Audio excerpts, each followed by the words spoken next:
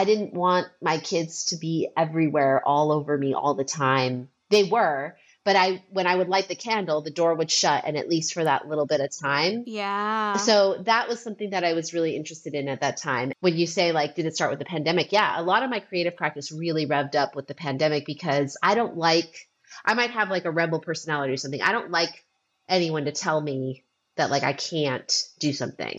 Hello, hi, I'm Erin Vandeven. Thanks for joining me today. This is Medium Lady Talks.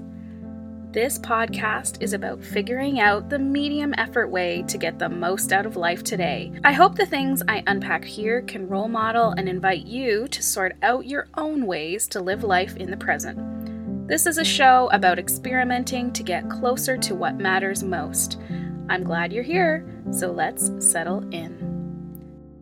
Hello, hi, and welcome to Medium Lady Talks. My name is Erin. I'm your host, and today I am joined by a guest, Maggie Frank-Shu. Maggie is an author, a book coach, writing coach, and here today on the podcast, we're going to dive into the topic of creativity, specifically creative writing. Maggie, welcome to the show. Hey, Erin. Thank you for having me. Maggie, you and I have been Instagram connected for quite some time.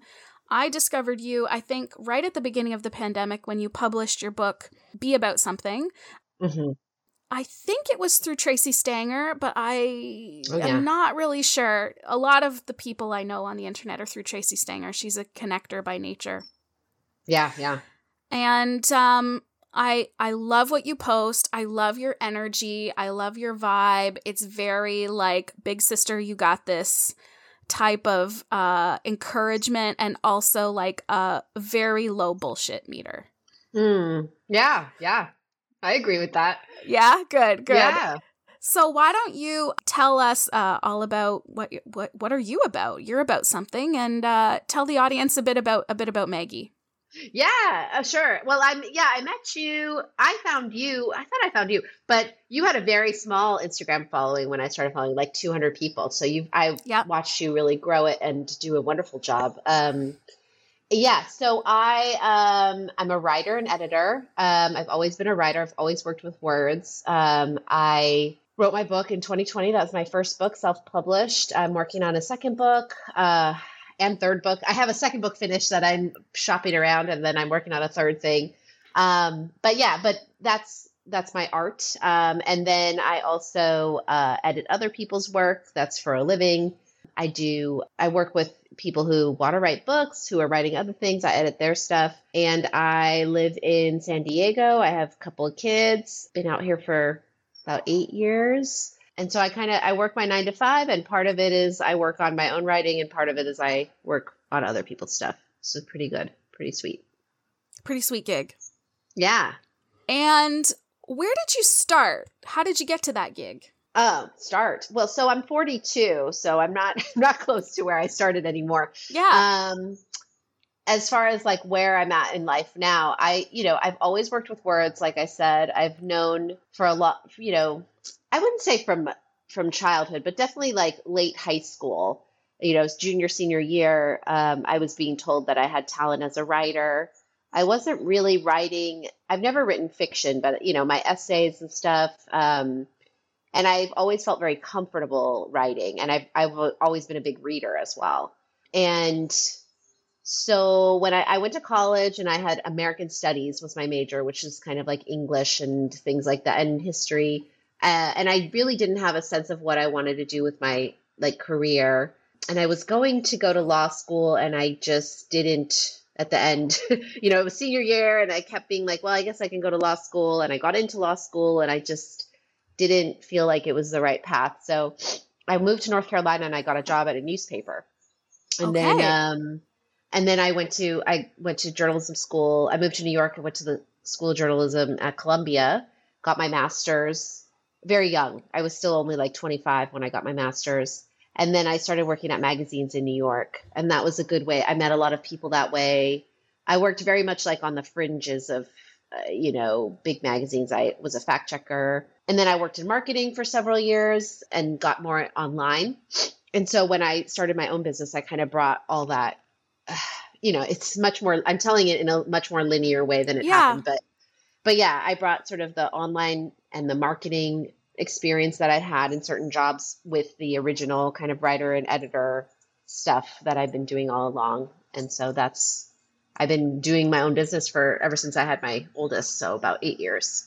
I love that, because I think that, if someone were to come to your account, come to your Instagram and you're talking about writing and you're talking about the editing process and the publishing process, and you're encouraging people to dive into their own creativity and to share their ideas with the world through writing. And if you're coming to that account, things look really, really fully formed. And I like to kind of dive into my entrepreneurial guests who have taken perhaps a traditional educational route that then have developed into a non-traditional way of building their own entrepreneurial set of skills and has become, a crystallized business, crystallized like way of life and a way of building a life that is really the only way you can become Maggie Frank Shu is to actually be Maggie Frank Shu. You cannot replicate your journey because it's very unique. Yeah, that's true.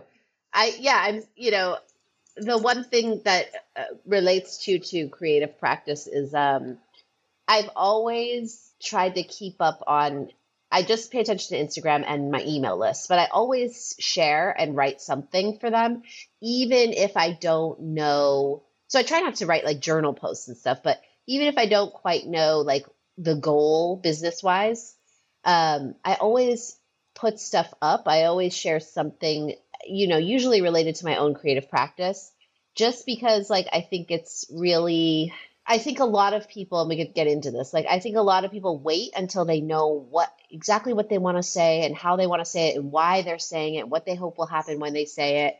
And it's just really hard to know all that stuff all the time about everything. And so I think that is one of the things that I've done over the years is the business has evolved a lot, over the last 8 years and gotten closer and closer to really being about writing and editing, which are my core zone of genius things. And all along the way, I just kept sharing, kept like posting to those two places, to Instagram and to my email list. And that's a good practice for me, just to not be completely sure why all the time. But I've shown up consistently, and I think that's why it still exists, frankly, why my business still exists. So creativity plus consistency, you would say, if someone says like, how do I get to a place like you? How do I get to a place where I'm able to run my own business and make a living editing and writing? You would recommend creativity and consistency. Yeah. Well, I like what I just said, because it was a thought that was forming in my mind as you were talking about like how it looks from the outside. Because like consistent, I think people are inconsistent with creative practice because, well, creative practice is something different. So we're talking about writing for my business. That's actually that's not like when I write for my business, that's not so much my creative practice. There's a lot of other stuff I'm doing that's more, making art. That's sort of different. But even like, that writing for my business and like, it's very hard to be consistent if you're trying to be perfect all the time. I guess that's how I would summarize it. So you cannot wait until you have all this stuff figured out, because then you will not share. You won't even write for yourself. You won't, or whatever your art is, you won't make anything. And I think that was like a thing that really held me back, especially in my 20s and early 30s, like that I really, even as someone who was a writer and knows other writers, I just thought that like good writers already know what they want to say before they start writing. And the more that I made my own stuff, the more I realized it's just not true. Even like, and I really, I'll wait until you ask some of these questions, but one thing that's helped me is kind of paying attention to what other people say about creative practice, like famous writers. And I noticed more and more that they were saying things like, I write a first draft. It's completely, I just write. I don't know where it's going. And I know I can fix it later. That's something that the poet Jericho Brown says a lot. I just write because I don't worry about fixing it. I leave that till like later me. And I think that kind of advice really started to seep in to me. But the consistency thing, like you were saying, I did make a commitment to show up at least 3 or 4 times a week, because there's nothing can be produced without making space, like time and space to make it in. So that is one thing. I just started dedicating more time to showing up for my writing. One of the things that is a big part of Be About Something is you encourage people to really kind of hone in on the thing that gets them kind of fired up. Uh-huh. And I think that for me personally, I'm only getting closer to that space as I do what you're talking about, which is this iterative exploration, either through words or writing. I'm a talker, so generally I'm exploring and I'm talking my way through ideas with guests. I'm talking my way through things on Instagram. Sometimes I'm writing. Sometimes I'm, maybe once a week, probably diving into like a creative writing practice. Mm-hmm. But that part of it sometimes gets you to the something that you're all about. Mm-hmm. Yes. And it can be really, really nurturing and a way to like really take care of yourself. Yeah. And so one of the questions I had for you is, self-care is this huge industry, sprouted up overnight, face masks and bubble baths and iced coffee. But I think the real thing that is the most beneficial form of self-care is some kind of creative practice. Mm.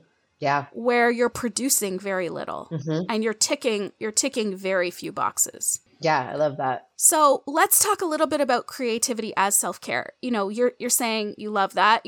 Is creativity self-care? Can it be self-care? What is your take on that? And I would love your opinion on just like the self-care of the moment right now. Because one of the best things about Maggie, if you're going to go and follow her on Instagram, which I know you're going to do after this interview, is Maggie is a hot taker. Yeah. That's true. Yeah. Really reliable for a well-formed, actually not a hot take, because a hot take is usually sort of fly by the seat of your pants, but you're very, very well-spoken and you have a very strong point of view that I really appreciate. And I come to you for that point of view. So I want to know, what do you think about self-care of the moment?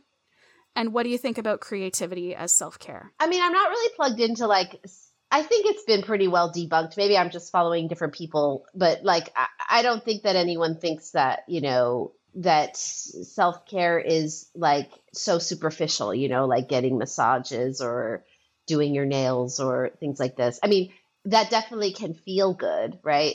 But I think the kind of like nurturing and refilling of your energy stores, I think you're just better off sleeping than doing any of those things. First of all, I think a lot of people should get a lot more sleep and stop adding so many to-dos. Like, I need to get a massage. I need to go to this place. I need to unwind. I need to buy these things. I need to buy a face mask. I think you should just sleep every time you have that impulse. So that's my hot take on that. But creative practice is self-care for sure. And I will advocate for making time for. Mm-hmm. I think anything you can do, if we even take the word creative out of it, anything you can do that has no prescribed outcome can be really good for you in a couple ways. It's really hard for me and almost every woman I've ever met, particularly, I think, I'm trying to think if this is a white woman thing specifically, but most women I've met cannot feel very uncomfortable spending time doing something that doesn't have a prescribed outcome. Yep. And I mean, there's lots of reasons for that, but lots of valid reasons. Like, people need to make money and they need to worry about things. But I think if you, I started with a very few minutes of different things where not even just writing. So let me think of a couple examples. One is, writing first thing in the morning. I did that for a couple years, over the last couple of years before I used any of that writing. I drafted anything, from that. So I just write. I mean, I think that's one of the hidden reasons journaling might be so popular is the outcome people are prescribing to it is well, I've got to get my feelings out, but there isn't something you're trying to use that writing for. So I think journaling can be a really good practice. Oh, okay. I really like, and I don't know, I give this tip to people occasionally. I don't know if anyone else ever follows it, but I personally really like engaging in an art practice that isn't my zone of genius. So I love writing and that's the thing I'm best at, but in terms of creative arts. But I also paint in a sketchbook. I framed one thing that I've ever painted. Typically I do it in a sketchbook and I leave the sketchbook open on I have a tall table that I stand at in this room that I'm in right now. So I will paint for 5 and 10 minutes couple times a week. I don't know. It's really when I feel like it, truly. And I really like that I don't have any kind of rules about how often I need to be doing that or what needs to happen with what I paint. Like nothing happens with it. I just turn the page when I'm done to the next page in the sketchbook. Does that make sense? So I feel like, so that's like, so that to me is like a type of, I think as we're talking, I'm realizing there's different types of creativity even. Like, so there's that for me is like totally for me, and the role it's filling, if it's filling any role, is just for me to have some unstructured time in my day. Yeah. Like time that's not assigned to anything. Yeah. Yeah. And yeah, I think that can be a really good self-care practice for people who don't put themselves first very much. Why? Yeah, because it's very hard to do something for 5 or 10 minutes. First of all, it's hard to say you don't have 5 or 10 minutes ever. And so, but you'll find, or I find, if I do something like go to my painting table for a few minutes, all these thoughts flood in like, well, I should do laundry. I should, I really need to get prepped for this, or I should go to Costco, or I can't go to Costco in 5 or 10 minutes, but there are other things I could be doing. And it's actually like a really low stakes way to start experimenting with putting yourself first sometimes, is to be like, well, what if I just do this for 5 or 10 minutes? And then I go and do those other things for my family or for other people, or because it's, important to somebody else. So I think like that, that aspect of self-care comes into, that's how something like that can become self-care. In general, I'm a big fan of, because I have so many clients who get writer's block. I would call it writer's block. It's, most of the time people get writer's block because they're getting too far ahead of themselves. Like they're trying, and I do this all the time. They're trying to go from 0 to 60. And it's like, you should really go from like 0 to 2. It's okay to just go to 2 and then 4, and you will get to 60, Yeah. And so like something where like, there's a lot of like shouting at women to take care of themselves with self-care.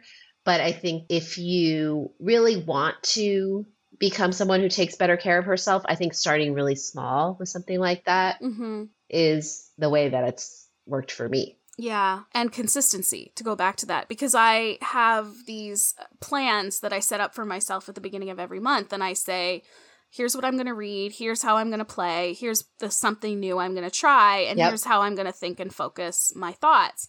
And that play category has slowly become smaller concentric circles closer to, I guess, you call it zone of genius. I wouldn't call it zone of genius, but it's very much at the heart of what relaxes me, what settles me down, what I find soothing, what I feel like aligns with my identity. And when I engage in that play, I come away feeling more like myself. And then I can dive into the laundry. I can go to Costco because my identity is not running around tending to the external parts of myself, the external roles that I have. Because sometimes I see people are really fractured by mother, employee, sister, daughter, community member, wife, and that's 6. That's enough things. And they're trying to tend to all of those personas. But their deepest fear is if someone asks them at the playground, what do you do for fun, right? Because none of those 6 personas care about what we do for fun. Those are all about serving others and about showing up for others. And where was I going with that? I was going to say is that it's only through that repetitive plan of play for me over 4 years that I've gotten actually good at it. Isn't that cool? It is. Yeah. So I think like thinking cumulatively and accumulating so that's like a really big part of creative practice that I just want to stop and highlight, because I think that you just nailed it too. It's like that things aren't fun if you're trying to because people will have projects and hobbies. Like, this is why I don't do things like knit, because I'll get like, oh, I'm going to make this really complicated big thing and it's not fun. Yeah. And it overwhelms me and I always quit. And so I've stopped doing stuff like that, like where I think like thinking in terms of accumulation, and there's all kinds of things you can practice when you show up consistently like that, because you can practice the actual having time with no outcome. Yep. You also can practice appreciating yourself, forgiving yourself that over and over, like say, really feeling good about yourself, patting yourself on the back, which is something I used to never do. I never used to take time to recognize any win. Oh, wow. Mm-hmm. And so I think like in any sort of like higher stakes, like, oh, I got a client, or I did something awesome in some other way, right? I would never stop there and just stop in that moment and be like, oh, I did that. It's only with doing really smaller things that I've had that chance to practice. I don't know. I know you love gratitude. I don't like using that word, but because I'm appreciative of myself. I'm glad I gave myself that. That was fun. I liked that. I like that. Yeah. Like instead of like rushing to the next thing after you accomplish something, So there's a lot of things through that practice that you, it is a practice, and you're also practicing. You're practicing for bigger time, whatever is like feels more high stakes to you too. Oh, that's interesting. Because I think that when we talk about self-care, we sort of, and you said women are being shouted at, and I love how you said that. That's a classic like Maggieism. Yeah. The void is shouting at women. It's like, well, if you've just checked off your self-care, maybe you wouldn't hate playing with your kids so much. And it's so laden with the value judgment about how you're spending your time, what you're getting out of your time, and that you're doing it all wrong. Mm-hmm. Mm-hmm. But the whole point of self-care is to come away feeling better than you started. Yeah. If it's 5 minutes, if it's 10 minutes, if it's an hour. The problem is that when you start, you feel pretty shitty. And you usually feel pretty terrible for part of it while you deny showing up for all those external personas. Yeah. The first 5 minutes of your sliver is about, this is wrong, I'm taking time away from those people that I need to show up for. Who's going to fold the laundry if I paint a flower right now? And you kind of have to suffer through that part. And then you get to the part where you're like, I had fun today. That was fun. Yeah. And then you can walk away. But the challenge, I think, for many people is making the time, protecting the time, knowing what to do with the time, and then actually doing what you said you were going to do. Yeah. But it does take practice. Like, I don't think that I could have quite gotten to the place where I've been able to get without just saying every month, okay, let's try again. Yeah. I love that. Yeah. Yeah. You accumulate stuff over time. And this is also something I've learned through the practice of writing itself. I don't want to say it in a harsh way, but let's say it this way. One of the reasons I made a lot more time for writing is because I want to have a lot more time. Like, most of the stuff I write doesn't go anywhere. Bear with me because I'll bring it back. But so I write a lot of stuff and I just don't go, like I go, I'm not going to pursue that, or I'm not going to try to, what is my goals with my writing, publishing stuff, right? So, but before I publish, there's like 100 steps, I might write something and then try to like figure out how to collect a few somethings into something bigger, et cetera. So most of the stuff I write, it's just like, it's not like I'm beating myself up, but I'm like, I don't want to go with that one. I'm going to move on. And so there needs to be time because like 75, 80% of the stuff I write is going to stop. It's going to not go on. And I think like if I thought about that in like kind of a capitalist productivity kind of way, that would be a horrible percentage. Maybe like, why would I even, that's very inefficient. Why would I even devote myself to something where I'm only going to use 20% of what I make at the most? But I think like what you said about, starting again every month, it's like, that's the mindset shift. It's like, we're doing all of this so that we can make one or two, like, it's okay to have to like, just start again. And like, I didn't have to do it perfect in February and I'm going to come back and do it again in March. Right. You know what I mean? Right. Well, it's also that 0 to 2 miles per hour instead of 0 to 60. Mm-hmm. And also let's modify our expectations for what your slivers of self-care are going to do to move the needle. Mm-hmm. Yes. Because if you self-cared for 5 minutes and you felt the same, and then you self-cared again for 5 minutes a week later, and then you were like, this isn't working, I better stop, then we're not going to ever move the needle. But if you self-care for 5 minutes a week, and then 10 minutes a week, and then 20 minutes a week, then in a month, we might get you to a place where you actually have a sense of how to spend that time, a sense of when to spend that time, and a sense of what the return on your investment is. Yeah. But it's not going to be, I'm so sorry, a face mask on Sunday night that's going to get you to a place where you feel like you understand who you are and what your identity needs to be nourished and cared for. Yeah. And I just feel like I'm getting closer and closer to just being like a real asshole about that and saying like, stop talking about the face mask because it's not going to get you there. And I'm impressed that you're in a space where you're not getting that message because I still feel like the void is shouting at me. You just haven't found the right face mask. Well, where we're really, I don't know if you've ever heard of this or if you would see yourself this way, but where we're like saying the same thing is like, have you ever heard of this? Oh God, what's his name? Stephen Pressfield, I think. He wrote this book called like The Pro. There's a book he wrote called The War of Art, which is really, a lot of people talk about. I don't really love that book. I don't really like anything he writes. However, there is the idea in one of his books called The Professional, I think, or something, and the difference between an amateur and a professional. And where I feel like, I don't like this framing, right? Because you don't have to be professional, like making money professional, but the difference is you have that commitment to where like you will show up and do the work, and you're not expecting every single time that you show up there or do the play, whatever, you'll show up and like, you're not expecting every time you show up there, in the case of a writer, to like write, a masterpiece. Right.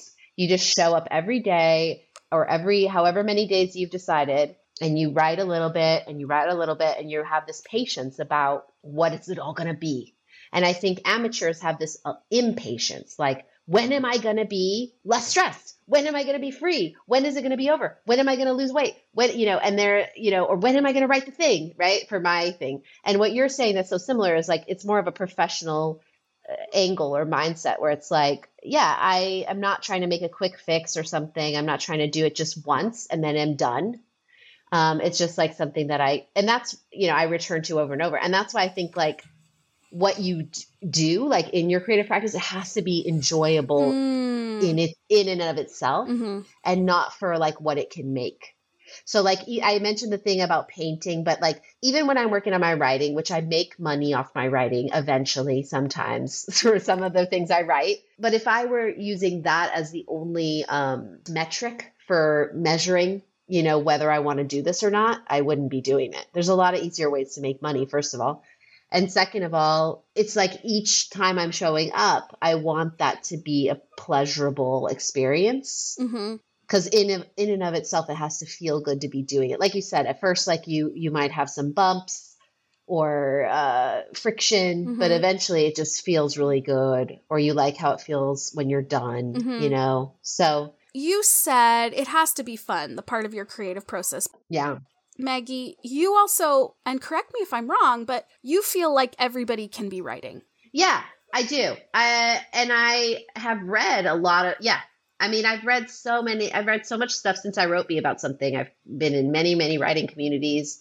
That really kicked off a lot of stuff. I started working with more writers professionally, and also just, well, it's all professional, but being in writing groups. There's a writing group that I facilitate. There's others that I'm a member of. And I've read a ton of people who are not going to quit their day job. Yeah. There's incredible things that people have to say. I do believe everyone has a book in them. I don't think everyone is necessarily going to write their book. So let's talk about that. Let's talk about Be About Something. Let's talk about Time to Write. And let's talk about the book that not everybody's going to write, but lives within them. Because I totally agree with you, but I think there's some people listening right now that you're going to have to convince. About what? The book in them. Oh, I don't think so. I don't think that I'm gonna have to convince anybody that they have a story. The more I talk to people and meet people, everyone knows. Like if they sat and closed their eyes, they know like what they think is interesting about their life that they wish they could write down if they had time. I don't know if everyone is gonna say to themselves like, I don't know how everyone talks to themselves, but I do think that there is like a. Well, here's what I'll tell you. Before you go there. Yeah.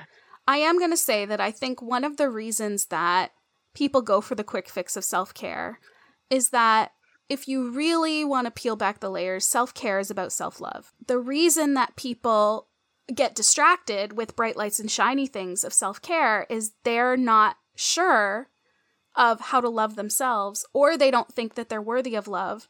And that's the same reason people don't think they have a book in them, is they don't love their stories, or they haven't spent time loving themselves and loving and recognizing everything that they've been through and celebrating the challenges they've overcome and acknowledging the stuff that they've already learned, whether they change today from today moving forward, that there's a life that's been lived and that there's a uniqueness and a specialness that comes from only you, but you have to love who that is to think that anybody else might love it too. Yeah. So that's where I think you might have to convince a few people that there's a book in them. So go ahead. Yeah, I don't know. I mean, and frankly, I wrote Be About Something in 2020. I haven't read it in a couple of years, so I'm sure there's things in it now that I disagree with, or like ways that, approaches. I mean, I'm down with the three parts of it, and it's sound, like what I tell people to do to kind of bring out their story. But I'm sure there's things that like there's lots of different ways to skin a cat when it comes to figuring out how to tell your story. It's funny because you sent me like ahead of time, you said something about like, you asked me a question like, what do people do if they aren't ready? And I mean, I don't know, the funny thing is like, you're always, so the book is called Be About Something. You're always about something. Like if you are not ready to take control of what that message is, or like to have some insight or pay attention to what you're putting out into the world, that's one thing, but you're always putting something out. So with your, if you're not writing, just with your your presence in the world, however it is you do communicate. So I think it's worthwhile to spend some time being intentional about what that is. But if you're, so that's what I would say about not being ready. If you're not ready, you're already doing something. So there's not really a possibility that you're not already communicating some kind of message. So this is like not deciding is still deciding. Yeah. If you don't tell me what you're about, I'm going to figure it out just by being in your presence. Yeah. And that's a little bit scary, because that's scarier to me, because it's like somebody's like, I think people, somebody's figuring out what you're about and you don't know what you're about. You don't have any kind of like agency in that. It's just like some things are happening to you. People are putting labels or judgments on you. Absolutely. But that's how we spend our time, Maggie. We spend our time serving the roles that other people are asking us to participate in. And we're not always bringing our identity to those roles and saying, here's what I need to play this part for you. Yeah. And that's okay. Like, I don't want to suggest that our relationships are transactional in that way. But again, I go back to that playground horror, right? Is if we're on the playground and you're like, so Erin, what do you do for fun? And then I just would rather a big hole in the earth open up so that I don't have to answer that question and tell you that I don't have fun. Or I don't know, right? It's the same thing as like, well, the decision's made for me is I don't have fun. Instead of intentionally being able to say like, well, I have a podcast, and I kind of like to mess around with like recording, and I invite people on my show, and like, you should check it out sometime, which I, sidebar, have never said to anybody on a playground ever. But again, yeah, I think people aren't ready to be about something. They're like, maybe when it's perfect, I'll be about it. Yeah. I don't know what to say to people who aren't ready, honestly. Like I think like the last few years have taught us a lot, and I don't know what people are waiting for. So I don't have like a lot to say. I don't know what other signs you need that like life is short and can't wait. And we can't wait for, I mean, you do get into a pattern of like, well, when the kids are such and such age, or after baseball season, or after this hard winter, then I'll be ready, and I just don't, I don't know. I don't do that anymore, because that's not, nothing is promised. And, these are all cliches, but they're really true. It's like, lots of things come up and keep coming up. And that sort of baseline is like expect the unexpected. So you can't wait until everything dies down, because it never does. Is that because of the pandemic, or was that before? For me, it was because of the pandemic. I mean, the story of writing Be About Something was published in like July 2020, I think. Yep. And I started writing it pretty much in March or April. Like, it was like, or maybe, I don't know exactly the timeline anymore, but I wrote it in like 10 weeks and had it edited by a very good editor and got the cover designed and put it up on Amazon basically. And that was kind of my way of like, yeah, I was immediately hit by the fact of, wow, like the way the world's, and I had my kids with me, so anyway, I would not recommend. And I don't usually, they went into daycare starting in June of that year, but yeah, they were around and it was just chaotic. And it just felt like one idea that really helped me a lot because we had to stay at home was the idea of making space. So let me see if I can explain this because it's a little woo-woo or esoteric. So for example, whenever I start my writing practice, I always light a candle and say like a little blessing. And then when the practice is over, I put the candle out. And that's a way of like setting a space, like making personal space. And I think like when all of us were like shoved, we live in a house, luckily for us, we had plenty of space really, but like just this idea that like, I didn't want my kids to be everywhere, all over me all the time. They were, but when I would light the candle, the door would shut, and at least for that little bit of time. Yeah. So that was something that I was really interested in at that time. When you say like, did it start with the pandemic? Yeah, a lot of my creative practice really revved up with the pandemic because I might have like a rebel personality or something. I don't like anyone to tell me that like I can't do something. And I saw a lot of my suburban mom friends kind of just first of all, a lot of people left their jobs, a lot of people, but a lot of people just were like, well, I can't do anything now. Yep. Or they would try to keep their work life exactly the same, not acknowledge at all, like how chaotic their life had become because they didn't have childcare. And I just was like, I don't like to be told that now the outside world is just going to take over my life and I don't get to have an identity anymore because COVID. So you wrote a book? Yeah. Yeah. Do not recommend. But it was, I'm a professional writer. And so like and I already had like a very specific like thing I wanted to say and I knew what it was. So, it wasn't like I had already kind of outlined this, I think, before the pandemic started. Shoot, how did I get off on that tangent? I don't know. Just that, yeah, I don't know what people are waiting for. If they're like, I'm not sure if I'm ready. I really do think that you're playing a dangerous game if you let other people decide who you are. And that's what you said about, well, yeah, that's what people do. I don't understand. I don't know. I might not be the right guest to ask these questions because I don't know. No. I don't understand why a person, a woman, anybody would let herself be defined by what others need and want from her, No, you're the perfect guest. Because you're one of a kind, and this is exactly the like big Maggie energy that I wanted to bring to the show. So I think that there's a lot of people who need to hear that, Maggie. I hope that's in some of your new books that are coming out. Is this like, I don't know what you're waiting for, and people are gonna say, well, I'm waiting for it to be perfect. I'm waiting for my time to become my own. I'm waiting for less people to need me, and I would say, that's never going to happen because that's your comfort zone. Mm-hmm. Mm-hmm. Your comfort zone is very much about showing up where people expect you to be and not claiming the space in the world that's made for you and saying, this is where I live. Yeah. You can stay outside. I'm going to live in here. You can live in your house or your space. This is mine and I deserve it. I'm worth it. And I'm going to start, sharing that with the world. I don't know if you remember this, but Be About Something came with this like awesome like chat with Maggie for an hour. Mm-hmm. And I think I probably bought the book in some ways because I was like, well, I want to spend an hour with. Was it a whole hour? I don't know if it was that long, was it? I think it was like 30 minutes, but go ahead. Yes. My baby had like a meltdown during the time. And anyway, and I was like, oh, I'm making such a bad impression. She probably thinks I should have got a babysitter for anyway. But I don't know if you remember, one of the things I said I really, really wanted to be about was to share with people that it's easier than you think on a podcast. Yes, I do remember that. I didn't have a podcast at the time. I think this was like August of 2020 or something. And I don't think if your book hadn't pushed me to actually articulate that I would have then, probably 8 months later, launched this podcast. Because it was like this super secret desire. And if I didn't have to tell anybody what I really wanted was a podcast, then I didn't actually have to like produce a podcast.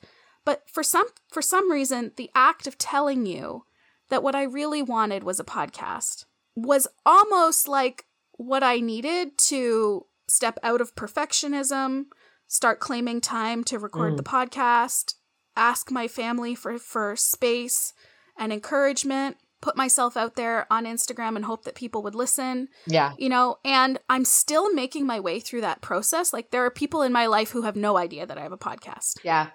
Right? So thank you for that. You're welcome. That's wonderful. Yeah, it really is. So I'm looking forward to whatever you're going to write next. Oh, good. It's coming. Yeah, whenever it is, I'm ready. Okay. And you can come back on the show then. Let's talk a little bit about Time to Write. Okay. Which is a really special, intentional, again, I think your secret word is intention. You don't use that word very much, and you said you don't like the word gratitude, which I respect. That's another rebellious streak in you. But it's a very intentional gathering of people. Yeah. So it is every Wednesday we meet for an hour and we write. That's really all it is. But I made it to make a space for people, and it's during the day. So you have to put it on your calendar. It's lunchtime Eastern, or it's in the morning over here. But I felt like I wanted to do that to give people the space, and also what do I want to say? Well, it's feedback free. We do read our work out loud, but we don't give each other any nothing except claps.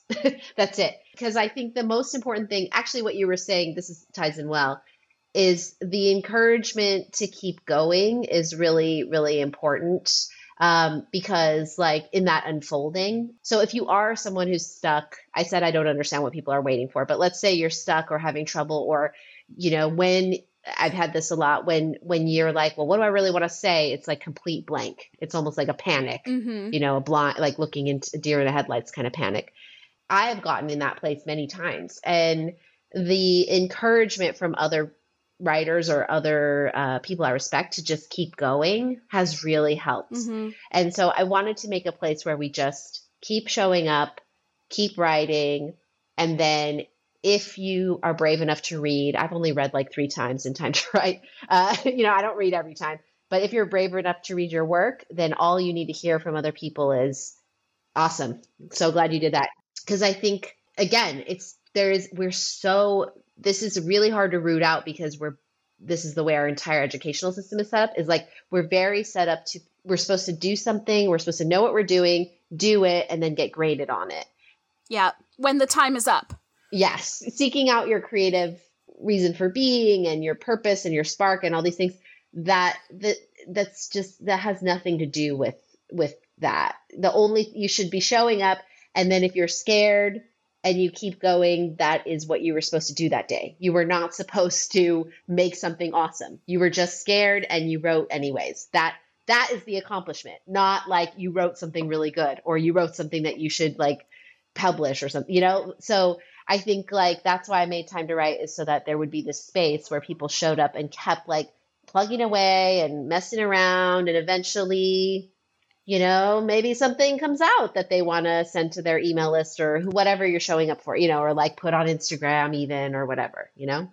I think that you're minimizing a little bit what you've designed. And so I'm going to tease out parts of it because I want to understand some of the decisions that you've made. So you referenced that your writing process was about closing the door, lighting a candle. Mm-hmm. When you start Time to Write, which is held on Zoom, we show up and you briefly welcome everybody. And you have a prompt. Mm-hmm. And I show up for the prompt. Oh, nice. Because the scariest thing for me is having time to write, but having a blank page. I need a kernel to start with. And once the kernel is there, I can probably write until I'm interrupted and I have to move on to the next thing. But if I don't have a kernel, then I will avoid the act of writing, even if it's in my calendar. And the reason I show up is you create a space. You say, hi, everyone. Here's the prompt for today. Welcome to the session. I'm glad you're here. And let's begin. And you essentially do the same thing. You close the door and you light the candle, which is by inviting everyone to begin, providing the prompt, and then it's quiet. You mute yourself, you stay on camera, which I really appreciate. Makes me feel very tethered to my captain. because I'm that kind of person. But some people keep their cameras on, some people turn their cameras off. But it is quiet. Mm. And all you can see are these Zoom screens. And then eventually you pull up your own writing and you kind of ambiently are in the space without being in the space. But there's this sort of like this like magical circle that you've drawn around yourself. And then you gently reintroduce us to presence with one another by reminding us that we're going to wrap up, inviting someone to speak. Sometimes someone shares, sometimes they don't. And you usually have a piece that you close us off with as a way to feel closure. Mm-hmm. You don't say, does anyone want to share? Okay, nobody does. See you next week. And we're all sort of like loose on the sea. You say, okay, who wants to share? We give snaps or we give claps. We give comments in the chat. And then you wrap us up with a poem that allows everyone to understand that we spent time in the process that that person might have spent time in. Mm-hmm. And it allows me to walk away feeling so super satisfied. But you've intentionally done these like moments in Time to Write that I feel like are really conducive to its success for me as a participant. Wow. Thank you. Yeah, I have not had conversation with, I've had some really positive email feedback about this. I just started it in January of 2023. So, but that is so nice that you've noticed all those things. They were all intentional. I were kind of, yes. And I like how you ran through them. They're all for the reasons that you stated. Like everybody has been on so many Zooms that I was already Zooming for work. And then I also Zoom. I have one local group that I meet with, but otherwise everyone that I meet with is on Zoom for this kind of writing stuff. And that was the way that I learned that like there are certain things that work really badly on Zoom. So like if you don't close a space, people will not come back. Like they don't feel safe if you just go, hey, everybody. And then you go like, well, this is what it's for. And then you just go like, well, the hour's up. And then you think that that's what people want because you think, oh, well, people want to move on and get about their day and I should respect their time. And I do. I always end on time. But I designed that last 8 minutes or so of Time to Write because like if we don't do that, then it's like you don't get that sense that we were all together in a room. Right. So yeah, thanks for noticing all those things. That makes me feel really, really seen. Thank you. At the end, I feel like I've hugged everybody and I can get in my car and drive away from the church basement where we were doing it. Like it really creates this like that is great. Ambient, virtual, tangible space. So thank you for designing it in that way. And I think that I've learned a lot about how to create spaces for folks just from being a participant in that. And I don't know if I mentioned this to you in the prep for the interview was I noticed the intentionality of the structure, but now I'm reading The Art of Gathering by Priya Parker. I don't know if you've read that book, but nope. You don't need to because you get it. Like, yeah, I've heard of it. But I don't know. But thanks. I'm glad that some of what she's saying is happening in Time to Write. That's wonderful. Well, she talks about all of these elements that really make gathering meaningful for people. Good. And what you can pay attention to and the choices that you don't make and how those might show up and make your group ineffective. I think the other thing that she speaks to in the book is this more deeper underlying human need to connect and to be with others in any kind of space, but that as the facilitator of that space, you have a lot of responsibility to get it right. Who is Time to Write for and who is it not for? So it's very inclusive. It's really for anybody who wants to set aside time to write. That's it. So you don't have to show me your work. You don't have to ever show each other your work. It's really the only person it's not for is someone who's showing up and doesn't uses the time to work on their taxes or something. Hopefully give yourself the gift of actually writing. The space is for writing. Because I know it's tempting, and we've spoken about this in this interview, it's tempting to be like, well, I really should respond to these 5 emails first. Don't do that. Just sit and write. That's what the time is for. And it's for anything. You're writing blog posts, you're writing your novel, you don't know what you're going to write yet, and you haven't been writing for a long time, and you just want to try. Anybody can come. And how do you decide on the prompts? Because they're very diverse. I have a couple books of prompts. I should figure out what it is. I have a very specific taste, for prompts. Yeah. I hate prompts that are like, write a character who's like struggling with those are, I never pick, in general, I never pick prompts that that are only for fiction, because I know a lot of people in the group are not writing fiction or not interested in writing fiction. So I try to pick prompts that are for anybody. I do want to cite the book Writing Alone and with Others. I can't remember the name. I think the author's name is Patty Schneider, I think. That's got a bunch of prompts that's a great book about making a writing group, but at the back, it's got a bunch of good prompts. Sometimes I make them up. Today I wrote, one of mine was like, write some advice, cause I try to pick something that's easy to drop into. Today was write an apology. And I always say, like, when I say those words, write an apology, and the first thing you think of, that's what you should write. Don't spend too much time thinking about, well, apology to who, or somebody should be apologizing to me, or, just write an apology. Just do it. So yeah, those are kind of my parameters around it. And I also look for feedback from people who are participating. So if people tell me that they liked something, I try to pick things that resemble that prompt. This is going to sound so narcissistic, I don't care. I love what I write. That's nice. I love what I write at Time to Write, and very little of it is of productive use to the Medium Lady community or to my own Instagram posts or to transform into a podcast episode. Very little of it, and I have really enjoyed and gone back and reread and edited some of the things that I've written from those Time to Write prompts. So, oh my gosh, that's amazing. It's been a creative practice. I can't always show up. It is a standing in my calendar. It's blocked off. And I think the most benefit I get is from, and I need to be more consistent as possible, is showing up more consistently. And I always think like, well, Maggie's showing up every week for us. You're bringing about, what would you say, 10 to 16 people into the group, I think, at any one given time. I think that's also a slightly special part of the magic is the size. But yeah, if people are interested, if they're hearing, oh, Time to Write, you're feeling like it's sounding like a magical virtual space, because it is, and you want to join, Maggie, how can people get an invitation to Time to Write? Come to my Instagram, Maggie Frank Shoe, and the link in the bio is the link to sign up for Time to Write. So that's probably the easiest way. Maggie, I have one more question for you, and then I think we'll have to unfortunately wrap it. Okay. My question is this. If you could take a time machine back 20 years and talk to Maggie from 20 years ago. Oh my gosh. What would you want her to know?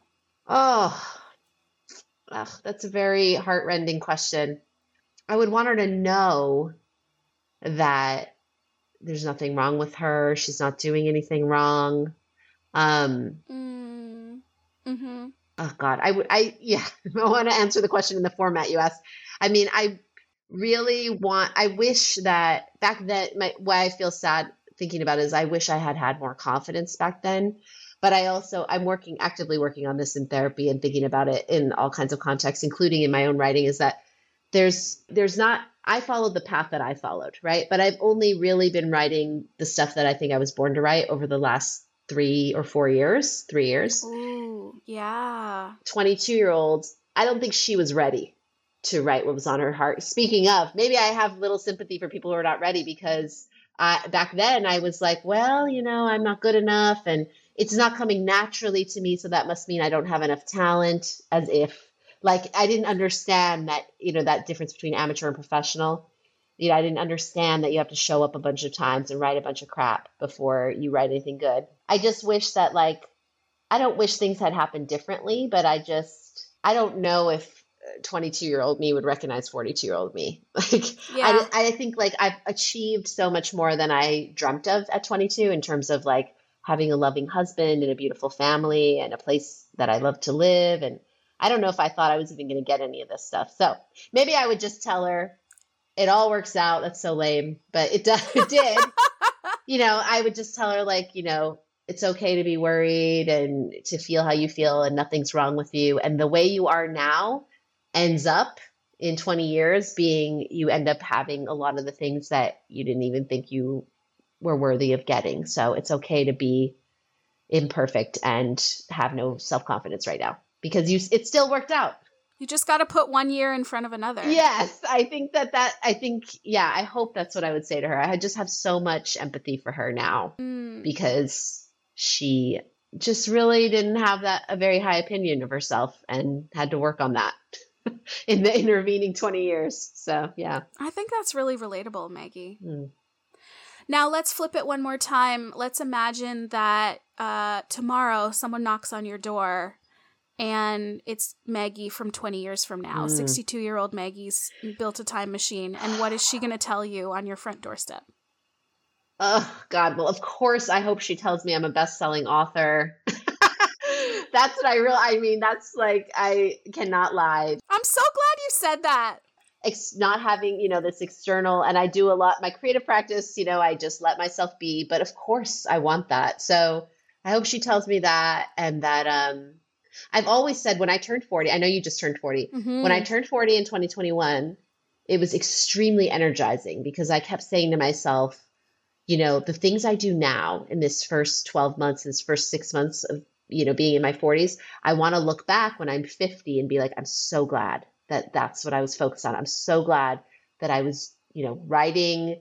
I was working on a manuscript that's finished now. I was, changing my business so that it was way more focused on writing and editing. And I was just kept thinking every time I would set these intentions and make these changes, I would think, I really want 50-year-old me to look back and be like, so glad she did that in the first 6 months of 2021. And so I think I hope 62-year-old me comes back and is like, the course you set in 2023, just led us to this awesome point. And your kids are amazing and all grown up and very well adjusted. And your husband's still here and awesome and handsome and beautiful. And, life is good.